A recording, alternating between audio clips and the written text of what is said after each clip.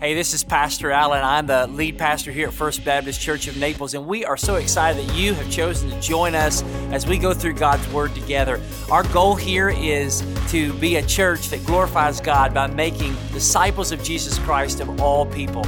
And our prayer is that if you are not connected to a Bible-believing church, that you would come and be with us here at First. But if you are, we don't want this to be any kind of substitute. We want you to be actively involved in the ministry of your church. But we are so happy that you are with us, and we pray that God will use His Word to change your life for the glory of God. Take your copy of God's Word and turn to 1 Peter chapter 4. If this is your first time worshiping with us here at First Baptist Church of Naples, we are honored to have you be with us tonight. And if you're watching online, thank you so much for joining us. And in the pew back in front of you, if you're in the house, there's a little connection card. And if you would just be so kind as to fill out whatever information you would like and turn that in at the offering boxes as you leave, or take it to the Next Steps area in our commons, which is to your left as you leave, that would be a tremendous gift. And if this is your first time, God's doing some great things here at First. And we are just honored that you would be with us today. 1 Peter chapter 4, and we're going to begin in verse number 1. Would you stand as we read God's Word together? God says through Peter, "Since therefore Christ suffered in the flesh, arm yourself with the same way of thinking. For whoever has suffered in the flesh has ceased from sin, so as to live for the rest of the time in the flesh, no longer for human passions, but for the will of God. The time that is past suffices for doing what the Gentiles want to do, living in sensuality, passions, drunkenness, orgies, drinking parties, and lawless idolatry. With respect to this, they are surprised when you do not join them in the same flood of debauchery, and they malign you. But they will give an account to Him who is ready to judge the living and the dead. For this is why the gospel was preached even to those who are dead, that though judged in the flesh the way people are, they might live in the spirit the way God does." You may be seated. We live in Naples, so here's a question I want to throw out to you. How many of you like boats? You like boats?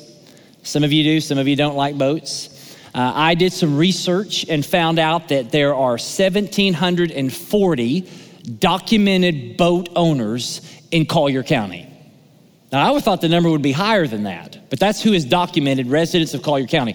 Here's my philosophy about boats. It is better to have a friend who owns a boat than to own a boat yourself. Amen? Now you say, "Pastor, what are we talking about boats for tonight?" Well, the reason I want to bring up boats is because I think when I think about a boat and I think about water, that kind of tells me a little bit about the relationship that Christians should have with the world. And so the relationship that Christians should have with the world is like boat on water. Now, let me just dive a little deeper so I don't lose all of us here. Boats were specifically designed and made to interact with water. Boats were made to be on the water. Y'all tracking with me? But while the boat was made to be on the water, the boat was not made for the water to be in the boat. And so it is for believers. Our faith in Jesus was designed to be in the world, but not of the world. We are to interact with the world, make a difference in the world, but not be filled up and sunk by the world. We are called to be different. Now, different does not mean isolation. Different does not mean that you wear nothing but black and white clothes. You do not wear buttons. You live outside of all of civilization, and you are completely isolated, saturated, and disinfected from the world. That's not what it means. But it also doesn't mean to have complete immersion in the world, trying to be hip and relevant. Being hip and relevant is code for looking and acting like the world. So Jesus who is our great example, lived in the world, but he was not of the world. Now, Peter here is writing to a small group, a Christian group, a small minority in Asia Minor, modern day Turkey, who were living in the Roman Empire, and they were ostracized from society. Peter is an old man when he writes this epistle, and he has seen a lot, and he knows exactly what it's like to follow Jesus. And if you remember, Jesus called him when he was a fisherman, and Peter himself dealt with doubt. He experienced heartbreaking failure in his own personal crisis of faith. He denied Jesus 3 times. And yet he saw the resurrection, was restored, preached great sermons. He preached a sermon one day, and the Holy Spirit broke out, and thousands of people turned from death to life. Peter was put in prison. Peter was beaten. Peter suffered for his faith. And now, as an old man, under the inspiration of the Holy Spirit, he is sharing his heart about what it means to follow Jesus in a world that hates your guts. So here's what it means. Following Jesus means being different from the world in how we think, how we live, and how we die. Let's unpack that. As Christians, we are to think different. Verse 1, since therefore Christ suffered in the flesh. If you've been tracking with us in this series, last week we talked about Jesus who suffered once for sins. Jesus physically, emotionally, and spiritually suffered for sins. But he suffered not only spiritually and emotionally, but he suffered physically on the cross. And Peter tells us that that is to bring us to God. No one has ever, and no one will ever suffer like Jesus suffered. Jesus, here he wants us to understand in the sarx, in the flesh, Jesus was fully man. Truly God, but fully man. And he experienced a full range of suffering. He was ridiculed, mocked, had many sleepless nights, experienced hunger and thirst, loneliness, rejection, humiliation, torture, and death. And though on the cross it seemed like the good guys lost, the bad guys didn't have the final word. Or it was God who had the final word. It was Jesus and the resurrection that had the final word. And so Jesus suffered in the flesh. And so since, therefore, Jesus suffered in the flesh, arm yourselves. Equip yourself, prepare yourself, put your armor on. And here's what he's saying here. He's using this militaristic terminology to tell us that Christians, it's time to prepare for war. The Christian life is war. Now, our fight is not just against flesh and blood, but it's against demonic authorities and powers of this present age. And even though Peter has just told us that those powers and authorities have been subjected to Christ, still yet Satan and his minions continue to prowl around for a season, seeking to destroy and devour whoever they can. We are in the already, but the not yet. And so Peter does not want these believers, nor does he want us to be naive. To be prepared for war against sin and Satan is to be prepared for suffering and even to die. Following Jesus doesn't just take you from glory to glory. Following Jesus often takes you from suffering that ultimately leads to glory. That's why Jesus said that if anyone comes after me, let him take up his cross and follow me. And so he says, arm yourself with the same way of thinking. Since Christ suffered in the flesh, arm yourself with the same way of thinking. What way of thinking? What's Christ's way of thinking? And so Peter's already kind of unpacked Christ's way of thinking when it came to suffering, when it came to going through difficult seasons, when it came to being ridiculed, persecuted, and suffering for your faith. And so in chapter 2, verses 21 through 24, just to rehearse what he says here, that Jesus, when he was suffering, when he was ridiculed, when he was persecuted, he committed no sin to get out of it. So he didn't sin his way out of suffering. There was no deceit found in his mouth. He didn't lie his way out of suffering. When they reviled him, he didn't revile back. He never said, as the old spiritual song goes, a mumbling word. He never threatened. He didn't retaliate. He kept trusting God and kept loving people. Now, what do we do when we suffer? Is that what we do? Normally, we try any way and every way we can to get out of suffering, and if someone does something to us, we retaliate, and often we run around like chickens with our heads cut off, and we don't trust God. We want to trust our own instincts, and we don't love people like we should. But here he says, you all have to arm yourself with the same way of thinking.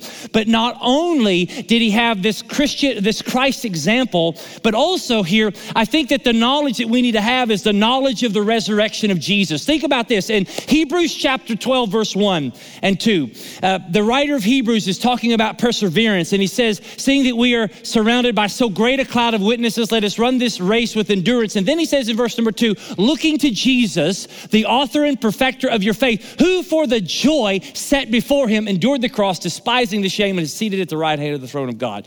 When he was on the cross, joy was on his mind. Why? Because weeping may endure for the night, but joy comes in the morning. Why? Because on the third day, Jesus rose. And Jesus understood that to accomplish his work on earth required pain and suffering so that he can ultimately defeat our pain and suffering through his resurrection. Listen, without a crucifixion, there is no resurrection. And so with the same way of thinking, and so he wants you to understand that this is not a lullaby. This is war. And so many in the church have peacetime mentality. We have been sung to sleep with Christian lullabies telling us it's our best life now, that we are going to live on a flowery bed of ease and we're going to sit on our little lily pads until we croak. Listen, church, we've got to be real. We got to understand what time it is. We got to be awake and we got to be alert. Because in our culture, we have to work hard to be in our right minds. Can I get a witness on that? We can easily be seduced by the spiritual dark forces of our day. And listen, we are called to think different than the rest of the world. We have to arm our minds in a different way of thinking. Paul says to the church of Corinth in 2 Corinthians chapter 10, he says this, for though we walk in the flesh, we are not waging war according to the flesh. For the weapons of our warfare are not of flesh, but of divine power to destroy strongholds. We destroy arguments and every lofty opinion raised against the knowledge of God, and we take every thought captive to obey Christ. Listen, my friends, we can't use the world's ways to fight spiritual battles. Self-help techniques, philosophies of this world may help you for a little while, but they will not help you win the victory. Because here's what you have to understand, church. We are not fighting for victory. We're fighting from victory. And so we don't have to use the stinking thinking of this world and the philosophies and the strategies of this world to win spiritual battles, because the spiritual war has already been won.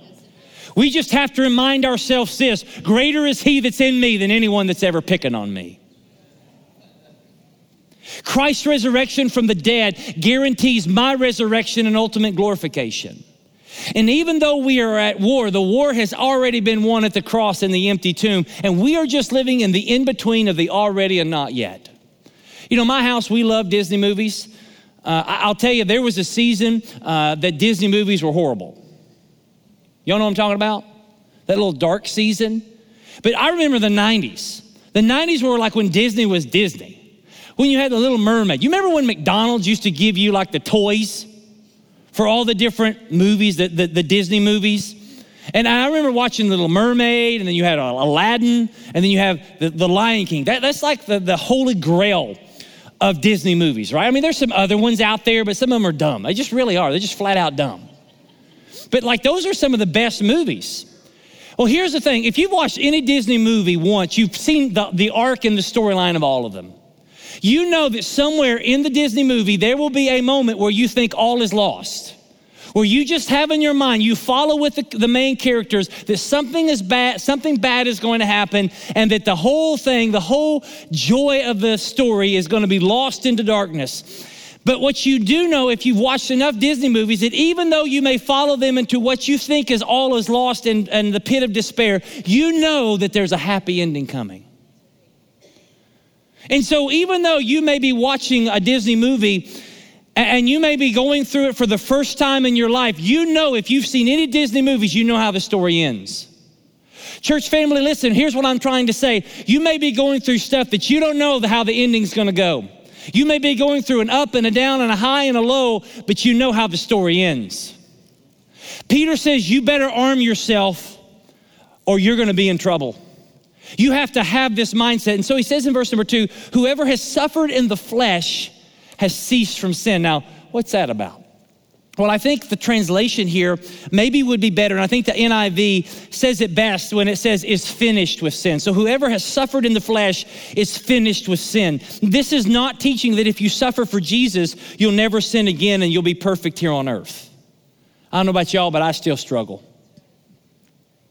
And you and I are going to struggle with sin until we're delivered from his presence, and then we'll live with God in heaven in our glorified bodies. But until that day happens, we're going to struggle.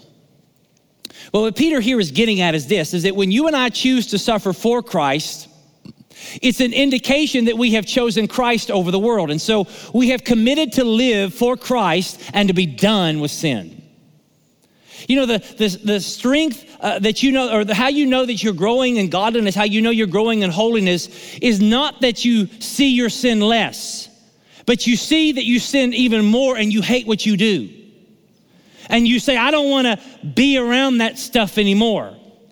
But being done with sin is more of a renunciation of sin than it is a complete cessation of sin. It's a resolution, it's a discipline. And so he says here that if you suffer with Christ, you are saying, you know, if I'm willing to suffer for Christ, if I'm willing to die for Christ, then I'm going to live for Christ. And if I'm going to live for Christ, I'm going to say no to that junk. It's a different way of thinking.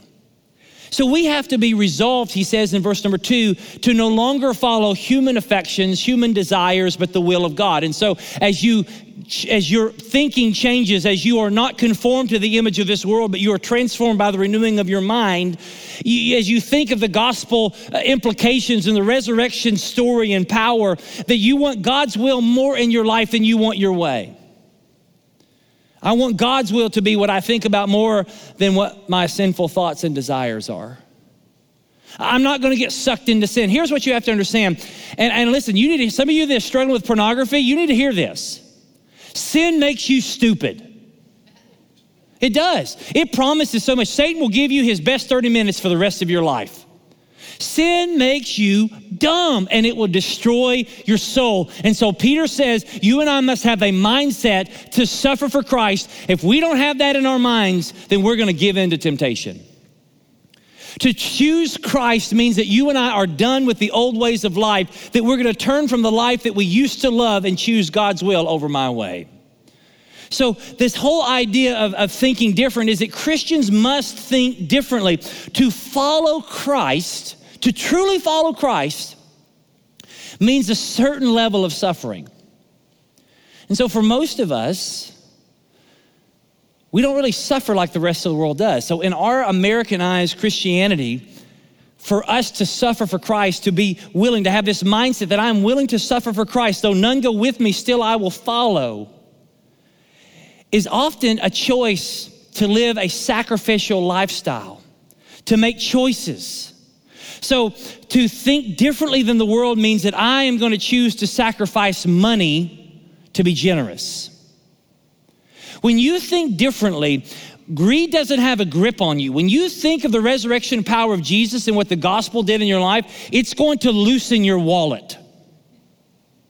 You know, sadly, more people pay a car payment than they do giving to their local church. Some people maybe even this week gave more in golf dues than you did to the kingdom of God. When you have a resurrection mindset, when you think different, it will make you have a desire to sacrifice creature comforts, to be worn out in serving others. So many of us, we want to be served. We're going to talk about this next week. We think that this is a good ship lollipop and that we're just on some sort of cruise ship. Folks, this isn't a cruise ship. This is a battleship and an aircraft carrier. We are storming the gates of hell, and we're going to launch out as many of you to the nations and to Naples for the glory of God until he returns. But you will never get off your blessed assurance if you don't think differently. For some of you, it may mean giving up sinful relationships, that you're sleeping with somebody you shouldn't be sleeping with, that you're shacking up with somebody when you know you're supposed to be married, when you're doing things that you know, giving up certain actions and certain habits. Here's what I'm saying, and I could go for a long way, but I know that we can't handle it, so neither can I. So here's what I want to say. We got to think differently than the world does. Secondly, we got to live different. Now, it's kind of one and the same here, so let's go a little bit deeper. He says in verse number 3, for time is past for doing what the Gentiles have done. In other words, when he says the word Gentiles, this is unbelievers for pagans. He says the time of living for yourself, following after the world and rebelling against God is over. It's time to move past your past life and live out the new life you have in Christ. So grace has saved you to change you into a new, different person. Now, as you read that list, and who would have thought we would say in church some of these words?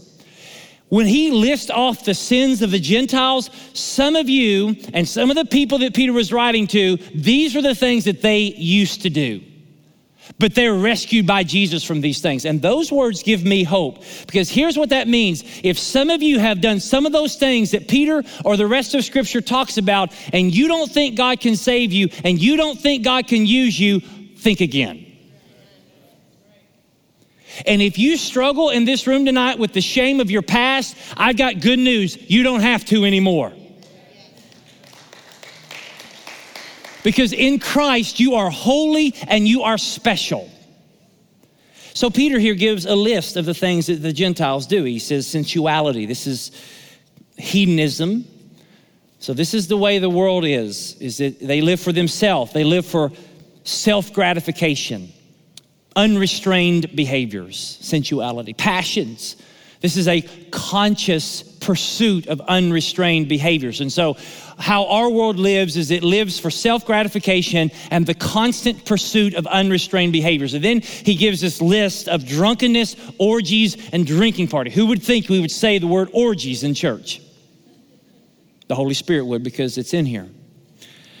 But this is uncontrolled substance abuse. This is wild parties. This describes a band of drunken people who would sing loudly in public. This is sexually perverse people. These things were associated with the worship of the temple. And so in Peter's day, those that were pagans, this is how they worshiped their false gods. And that's why he concludes with lawless or detestable idolatry. This is profane worship of the false gods. This is how they worship the false gods, by getting drunk and sleeping around and having carousing parties and doing all kinds of crazy things. And what Peter's saying, while he kind of sums it up with lawless idolatry, he is saying that the reason why these people do these things is because they are a slave to an idol. What you do is symptomatic of who you worship. The things that you do, whether again, if it's pornography or anger or pride or laziness or substance abuse, those are just symptomatic. Those are the smoke which points to the fire at the altar of the idol you're worshiping. And so these people were worshiping the false gods by doing evil things. And so let's just kind of break this down. Sexual promiscuity. Now you say, what's that word, preacher? It means having sexual relationship with someone you're not married to. Is really serving the God of lust and self-gratification. And so the TikTok, Snapchat America that we live in, the reason why it's so exciting is because you are, in doing these things, you are worshiping the God of self-gratification. Drunkenness is serving the God of pleasure. I mean, you can take every vile practice in society, and if you go behind the scenes, you'll see that there is a sin underneath the sin. And so what Peter says is, listen, guys, don't go back to debauchery. The word debauchery, we don't really use that word much, but it's an attitude of the heart that says, I'm not going to restrain myself from what I want. Debauchery is just, if I want it, I'm going to get it. And so Peter says, don't give way to your sinful heart. Don't go after it. And I mean, how many times do you need to be high to realize it's not worth it? Because here's what happens. The sin that promises joy and life leads you to the grave. So don't go back. You know that was a dead-end street, so don't go back. Don't go be doing what your old buddies used to do. Don't be going into the old lifestyle. Now, some of you have been saved miraculously from some horrible sins, and yet you still, every now and again, you have those old tendencies. And so Peter says, don't go back. But then he goes in verse number 4 and he says, listen, as you live differently, here's what's going to happen. As you say no, remember Barbara Bush said, just say no? When you just say no, some of the middle schoolers are like, who's Barbara Bush? Ask your grandpa, he'll know. He says in verse number 4 that your old buddies are going to be surprised when you don't join them. You know, one of the hardest things for new Christians to face is being rejected by their family and friends because they refuse to do the things they used to do. Listen, your friends don't understand why you don't do the old stuff you used to do. They don't understand why you just don't want to feel good now. They don't understand why you don't want to chase your dreams or do what you want or spend all your money on yourself. They're surprised. And here's what happens. They get upset, and the Bible says they malign you, they slander you, they cut you down. Because when you don't live like everyone else lives, it disturbs them because they have based their entire life on doing those things. And so when you refuse to do the things that people have based their entire life on, they're upset. And so the people of this world, they only have hope in this world. And so that's why they're living their best life now. That's why they're out trying to do whatever they can because this world is all they got. And sadly, for countless thousands of people that you're going to engage in Naples this week, the high, the thrill, is the closest thing to heaven that they'll ever experience. Now think about this. Stay with me here. I know it's a strange sermon, but that's okay. Every message in our society, social media, entertainment industry, news, business, academia, here's what it does. It tries to make sin look normal and righteousness seem weird. And here's what social media does. Here's what every message, it doesn't tell us what to think. It tells us what to think about. It tells us what's the most important. And so when you watch a sitcom, when you watch a television show, even though you're binge watching, what they're doing in the social media, what they're doing in the news, regardless, whether it's Fox News or MSNBC, they are framing a message to slowly change your thinking, which slowly changes your behavior. Theo Hobson, the British liberal thinker, defines what's happened in America in the past 50 years in the moral revolution this way. He says, that which was repudiated must be celebrated. That which was celebrated must be repudiated, and those who do not celebrate must themselves be repudiated. You say, what does that mean? Well, let's break that down. Sin that was condemned in the past is celebrated today. And righteousness that was celebrated in the past is now condemned. And so if you don't agree with them, you're canceled. Around Halloween, we see those little, those commercials about Halloween. Halloween is slowly becoming the next Christmas in American holidays. I'll let you think about that one for a moment. It's surpassing Christmas in the amount of sales starting to. There was a commercial by Twix. Have you heard about this one? And in this commercial, it was kind of a short. It shows a little boy in a princess dress. There's this nanny who looks like some sort of goth person, a witch. She comes in, almost like it's like a Mary Poppins that really has gone wrong. And she walks in and she knocks on the door and she sees this little boy dressed as a princess. And so she's very happy he's dressed as a princess. And so they go outside and the little boy is still wearing his dress. So there's another boy that comes in and he's wearing a superhero costume. And he looks at this boy who's wearing a dress and he says, "Boys don't wear dresses." And so the little boy wearing the dress says, "But it makes me feel good." The nanny gets upset. The next thing you know, there's this great wind that comes along, and that boy that was in the cape that said boys don't wear dresses was swept away, flung out into oblivion, never to be heard from again. The moral of the story is this: if you don't accept the new normal, we're going to sweep you away. So watch with your eyes, listen with your ears, and deal with the new morality and the new reality. And shame on you if you don't follow us. Either join this great lie or be swept away forever. Church, it's coming more and more. Don't be surprised. But here's what he says: when you live different, they're going to malign you. They're going to try to cancel you. They're going to talk bad about you. But then he says in verse number 5, but they're going to give account. They're going to give an account.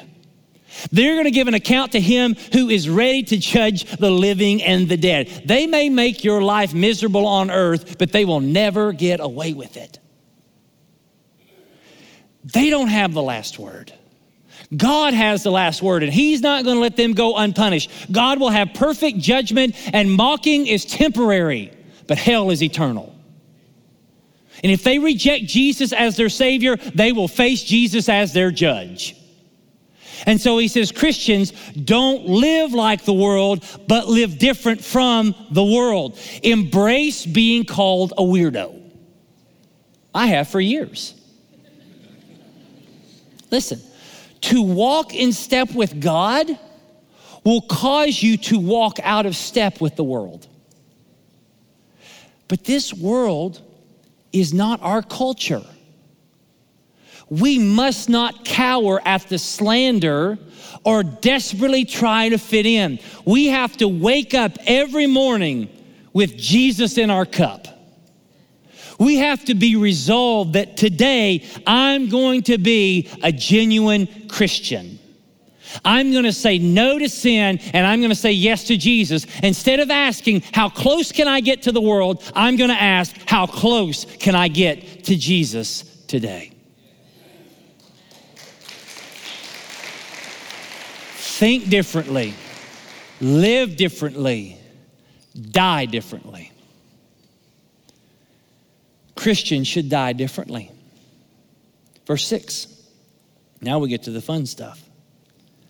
This is why the gospel was preached even to those who are dead. What does that mean?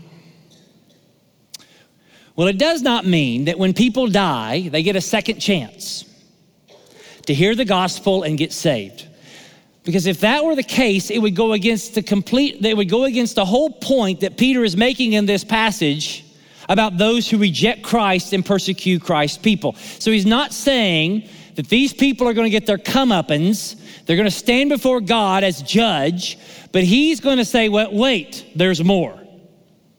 I'm going to give you a second chance. Even though you're dead, I'm going to give you a second chance. No, that's not in the Bible. That's not what this is teaching. That's baloney. So what does Peter mean? If you were to add some interpretation from the Greek text, here's how I would take that verse. For this is why the gospel was preached even to those who are now dead.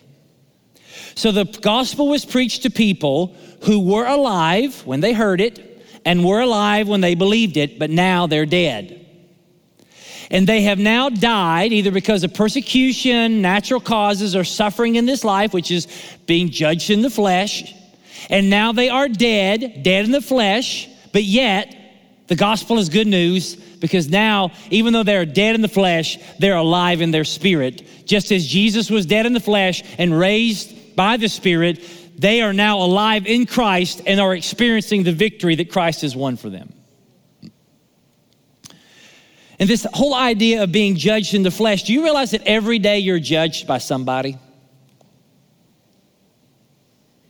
Sometimes it's fair, sometimes it's unfair. Sometimes it's gracious, sometimes it's without grace. But whatever judgment the world makes about us, either for good or bad, doesn't ultimately matter. Tupac was right. Only God can judge me. But here's the truth. We will all die and we'll all be judged. Hebrews chapter 9, verse 27, just as it's appointed for man to die once, after that comes the judgment. There's some statistics on death I read recently that there's been, in the history of the world, this is estimated, that there's been 110 billion people to have been born on the earth, okay? Around 7 billion people are alive right now. So that means that around 93.5% of all people who have ever been born are now dead and living in eternity. Let that one sink in for a moment. So here's what this means. All their earthly accomplishments mean nothing right now. For 93.5% of all people who have ever lived, everything they did on earth right now means doodly-doo. The only thing that matters right now is, did they have a relationship with Jesus Christ? Steve Jobs, who died in 2011 of pancreatic cancer at the age of 56, one thing that you may not know, and I'm an Apple user unashamedly, all right? We're still praying for those Android folk, you green people. But what you may not understand, emails ktaylor@fbcn.org. All you Android folks, we'll send you a coupon for Apple products. Anyway, one of the things you may not know about Jobs is that Jobs, when he was making the iPad or the iPod and then the iPhone and then the iPad, he didn't want an off switch. Do you know that? He didn't want an off switch on any of his products. And so his biographer, Walter Isaacson, shared this a few years after his death for 60 Minutes. Here's what Walter said. He says, I remember sitting in Steve Jobs' backyard in his garden one day, and he started talking about God. And he said, sometimes I believe in God and sometimes I don't. I think it's 50-50 maybe. But ever since I've had cancer, I've been thinking more about it. And I find myself believing a bit more. I kind of, maybe it's because I want to believe in an afterlife, that when you die, it doesn't just all disappear. The wisdom you've accumulated, somehow it lives on, but sometimes I think it's like an on-off switch. Click, and you're gone. Jobs pauses and says, and that's why I don't like putting on and off switches on Apple devices, because they reminded him of his mortality. But see, believers don't die that way. Believers who die live in the Spirit the way God does. The gospel that was preached to them, that they believed, is the good news that death does not have the final say. For believers, it is not death to die. In death, if any of you die this week, if I die this week, do not say he's dead, because I'll be more alive in death than I ever was here on earth. Death is not the end of the road to nowhere for Christians. Death is the beginning of our real life that Christ has won for us. Just as Jesus is alive, so we shall be alive with him forever. And so he says, Peter says, Christians think different, they live different, and they die different. They die different. And they don't die different because they live different. And they don't die different because they think different. They die different because Jesus made the difference. See, Jesus modeled all three of these ways of being different. Jesus thought different, he lived different, and he died different. No one lived a more compelling life than Jesus. He was in the world, but he wasn't of the world. And so the only way you can be different is having the difference maker living inside of you. It's the only way. So I don't want you leaving here tonight thinking, I got to work really hard to be different. The reality is that if you are a follower of Jesus, you're already different. You're already different. Let me end with this. A couple years ago, I took my family to Washington, D.C. I came to visit my money, okay? It's a dad joke if there ever was a dad joke. Some lady over there just got it, okay? There you go. So we went on a family vacation to Washington, D.C. We toured the sites. We went to the museums, the free museums that we pay for,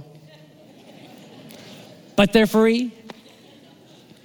Then we kind of stroll around to Pennsylvania Avenue. And there's this little bitty White House. If you walk, it's not very impressive. Have you ever been to Washington, seen the White House? It's not very big. It's not very impressive. You walk by about 10 other impressive buildings just to get to the White House. But you know what makes the White House special? The person who lives inside of it. Put your politics aside. Here's what makes that house special. The President of the United States lives in that house. That's what makes the White House different than any other house in the world. You know what makes you and I different? Is Jesus lives inside of us. It's not how good of a person we are. It's not how well we seem to have things together. It's that we are saved by grace and the Holy Spirit of God, of Christ, lives inside of us, enabling us to think, to live, and to die different than the world. So here's my question. Does Jesus Christ live in your heart? You'll never be different until he does. Have you put your hope in Jesus or something else? What's your hope for your life after you die? Does Jesus live in your heart? If he doesn't, what a great night to get saved. What a great night to give your life to Jesus. Would you bow your heads? Father, in Jesus' name, I pray that as your Spirit has spoke through this message tonight, that your Holy Spirit would do a work tonight that I couldn't do. Those in the room right now that are feeling that pressure, that burden in their heart, those butterflies, you know who I'm talking about in this room. Lord, those who are feeling that sense of butterflies, this weight, God, tonight, would you give them faith to trust you as their Savior? And so if you're here tonight and you have never put your faith and trust in Jesus, I want you to pray a prayer with me. It's not the prayer that will save you, but it's faith in Jesus verbalized in a prayer that will. Father, would you move? And here's what I want you, if you're here and you need Jesus, would you pray a prayer like this? Lord Jesus, I know that I'm a sinner. I have lived for myself. I have done some very bad things. I have lived so far away from you. But God, I need you. Jesus, you died on the cross for my sins. Jesus, you rose from the dead, and I need you in my life. And so Jesus, would you forgive me of my sins? And would you save me tonight? In Jesus' name. If you're in the room and you are saved, but you are living in hell because you're following the beat of this world's drum, would you tonight give your life a fresh start by not being saved again, but by saying, Lord Jesus, forgive me and help me to live for you. So if you're here tonight, Father, in Jesus' name, do your work. If you're here tonight and you just prayed to trust Jesus Christ as your Savior, I want you to do something very courageous. I want you to raise your hand as high as you can. I see it. I see it. If you just trusted Jesus as your Savior, 1, 2, 3, 4, 5, 6, 7, 8, 9, 10, 11, 12. 12 people. Praise God, amen? So those of you that just prayed to trust Christ as your Savior, I'm going to ask you to do something else bold. I'm going to have some pastors down here in the front. And I want you, as soon as we start singing, I saw 12 hands. I want you to run down here and talk to these preachers, and they'll help you in your faith journey. Let's all stand. Pastors, go ahead and get down here. Get down here, pastors. You come on down. Let's sing. Come on down. Come on down. If you just trusted Jesus, come on down. Come on down. Thank you for joining us as we go through God's Word together. I pray again that God will transform you from the inside out. So as we say here at First, you have come to church. Go out and be the church. Have a great week of worship. We can't wait to see you soon.